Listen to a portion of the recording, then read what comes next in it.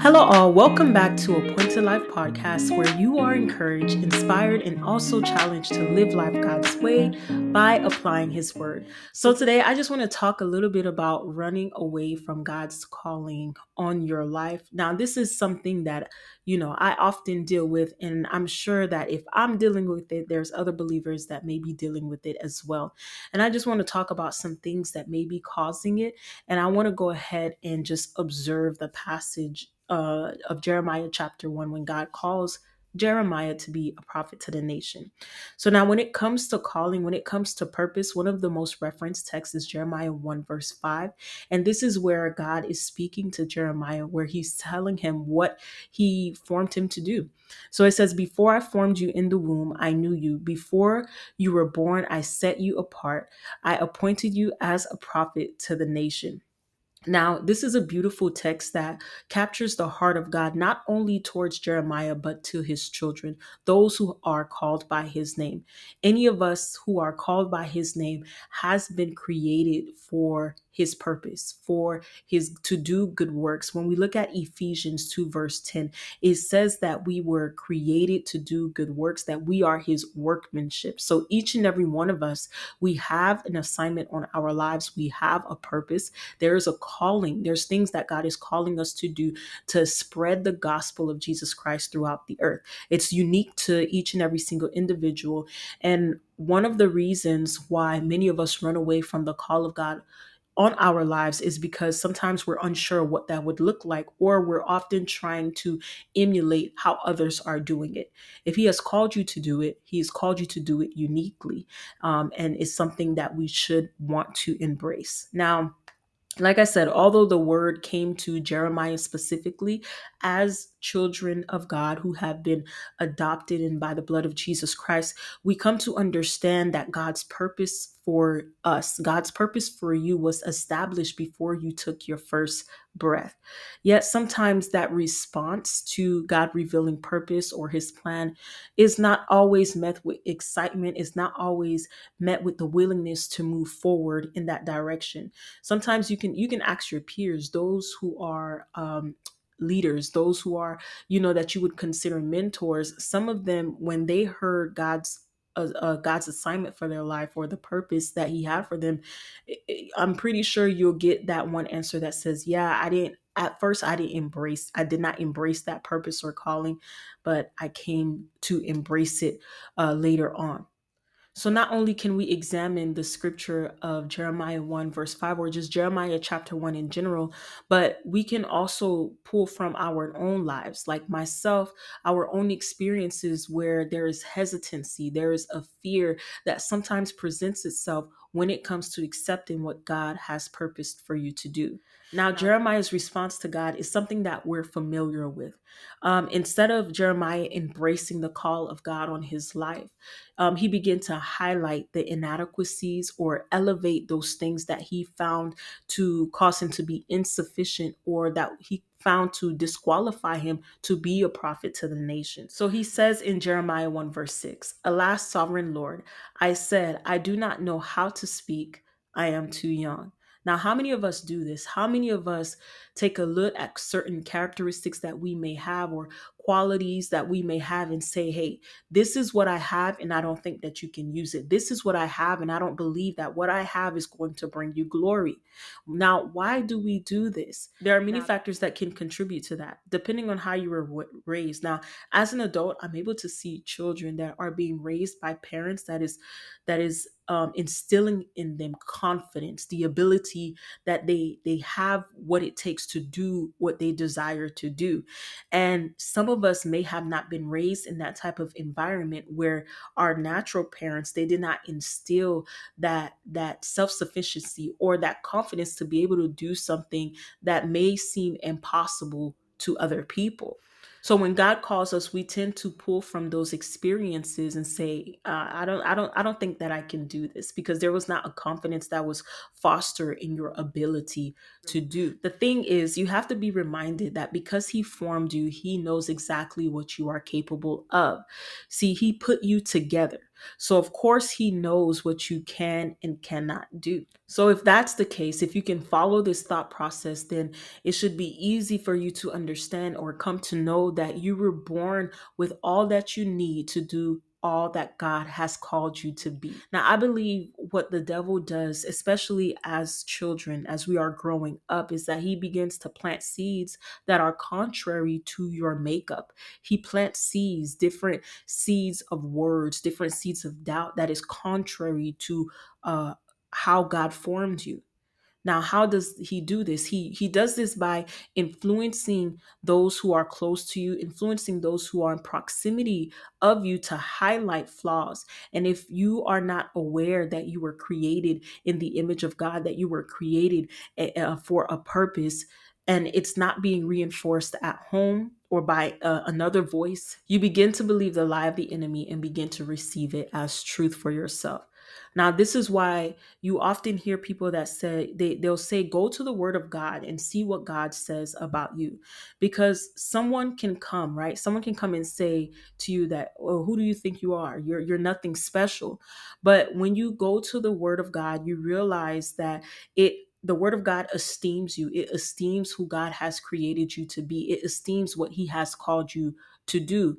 And Psalms 139, verse 13 to 14, this is Psalm David. He wrote, "For you created my inmost being. You knit me together in my mother's womb. I praise you because I am fearfully and wonderfully made. Your works are wonderful. I know that full well." Now, David could say this about himself because he was able to come to the reality. He was able to grasp that he was created by God. And if created by God, there was time taken to create. There was thought put in place. There was thought about you when God created you. He invested. He fearfully and wonderfully made you. So then why do we often shy away when God calls? See, the most common reason is fear of the unknown. Now, Jeremiah, although he stated two reasons to why he may not have been qualified for the calling that God had on his life, really it was being masked by the fear that he felt. He stated that I cannot speak. He stated that he is too young when actuality he was just experiencing fear and did not express it to God. But God was able to pull that out. God being omniscient, he spoke to what he was actually feeling. In Jeremiah 1, verse 7, it says, "But the Lord said to me, do not say I am too young. You must go to everyone I send you and say whatever I command you. Do not be afraid of them, for I am with you and will rescue you, declares the Lord." See, Jeremiah was citing things that was not a factor to God qualifying him for the assignment. And we often do the same thing, right? But Lord, I am this, I am that. And God is saying, release yourself from those I am statements of inadequacies and begin to identify yourself in the way that I have formed you. Begin to identify yourself with the words that I have spoken to you and in you. Not only does he tell Jeremiah to stop misidentifying himself, but he reassures him that he will be with him. There's no need to fear because I will rescue you. Jeremiah had to come to know that he was protected, that he was covered because he was sent by God. Now, in the video that I made a while back about it's hard being a Christian, I mentioned that one of the reasons I believe it's hard being a Christian is because we are accountable to God and His Word. Now, the thing is, if we believe that through the blood of Jesus Christ, He has rescued our soul from eternal damnation, then surely we can trust in His power to carry us where He is leading us in the here and now. Now, the challenge is running towards God instead away from God. Now, one of the things that you can do to run it in the right direction is to voice your insecurities to God so that you are not holding on to something as if it's some, big dark secret that God cannot handle or address. God has the ability to heal you from fears. He has the ability to deliver you out of darkness. He has the ability to remove any chains in your life that would cause you to be bound. In Hebrews 12 verse 1, it says, therefore, since we are surrounded by so a great a cloud of witnesses. Now, this verse, when you read it in its entirety, it's talking about our salvation. It's talking about this race that we're running for us to endure, that we can look at our forefathers. They were able to endure, they were able to overcome. But when we when we reference this scripture in light of purpose, in light of what God is calling you to do, think about our forefathers in the faith that went before us. Their response, it was similar to Jeremiah, but at some point they answer the call. At some point they say, yes, Lord, lead me, I will go. And even those that we are alive with today, many of them, they were given the same opportunity to say yes or no to a call. And many of them, we're able to see them, honor them, esteem them, but it was their yes that allowed them to be before your face. Many of you are wrestling, right? You're wrestling with the call of God on your life because you may feel that you're comfortable. You're comfortable where you are. This is something that I deal with. I feel like I'm comfortable where I am. God, I ain't got to go any further. But God wants more from you. He's calling more out of you because he has placed more in you. And you just have to believe that wherever he is taking you, he will be with you.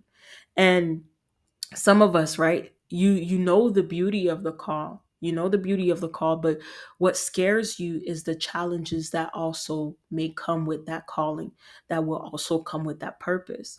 But you have to position yourself in prayer and say, God, I hear that this is where you want me to be, this is where you want me to go. But I ask, Lord, that you prepare me for the challenges that will come, that you instill in me the ability to overcome whatever that I face. And he will. What did he tell Jeremiah? He said, you're protected. I will rescue you. So he will cover you. He will cover you. Trust me, I understand, what that wrestling can feel like. I really do. But just like you, I have to trust God. And I have to trust God no matter what. The luxuries, like think about the luxuries that we have. The fact that I'm able to record in front of a camera, the fact that we have cell phones, we have lights. Just think about the different things that we have that just makes our lives a little bit more easier. It just makes it a little bit more comfortable.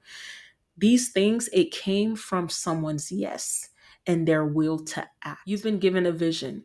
Now, don't let your mind, because our minds sometimes play tricks on us. Don't let the enemy, convince you that the vision needs to be discarded, to convince you that you are not qualified for what God has called you to do. If God gave you the vision, just know the same God that called you is the same God that qualified you, and he will be the same God that gives the increase. Now, your responsibility is to continue to water what he has given you. Thanks for tuning in to Appointed Life Podcast, and I pray that you have a blessed day.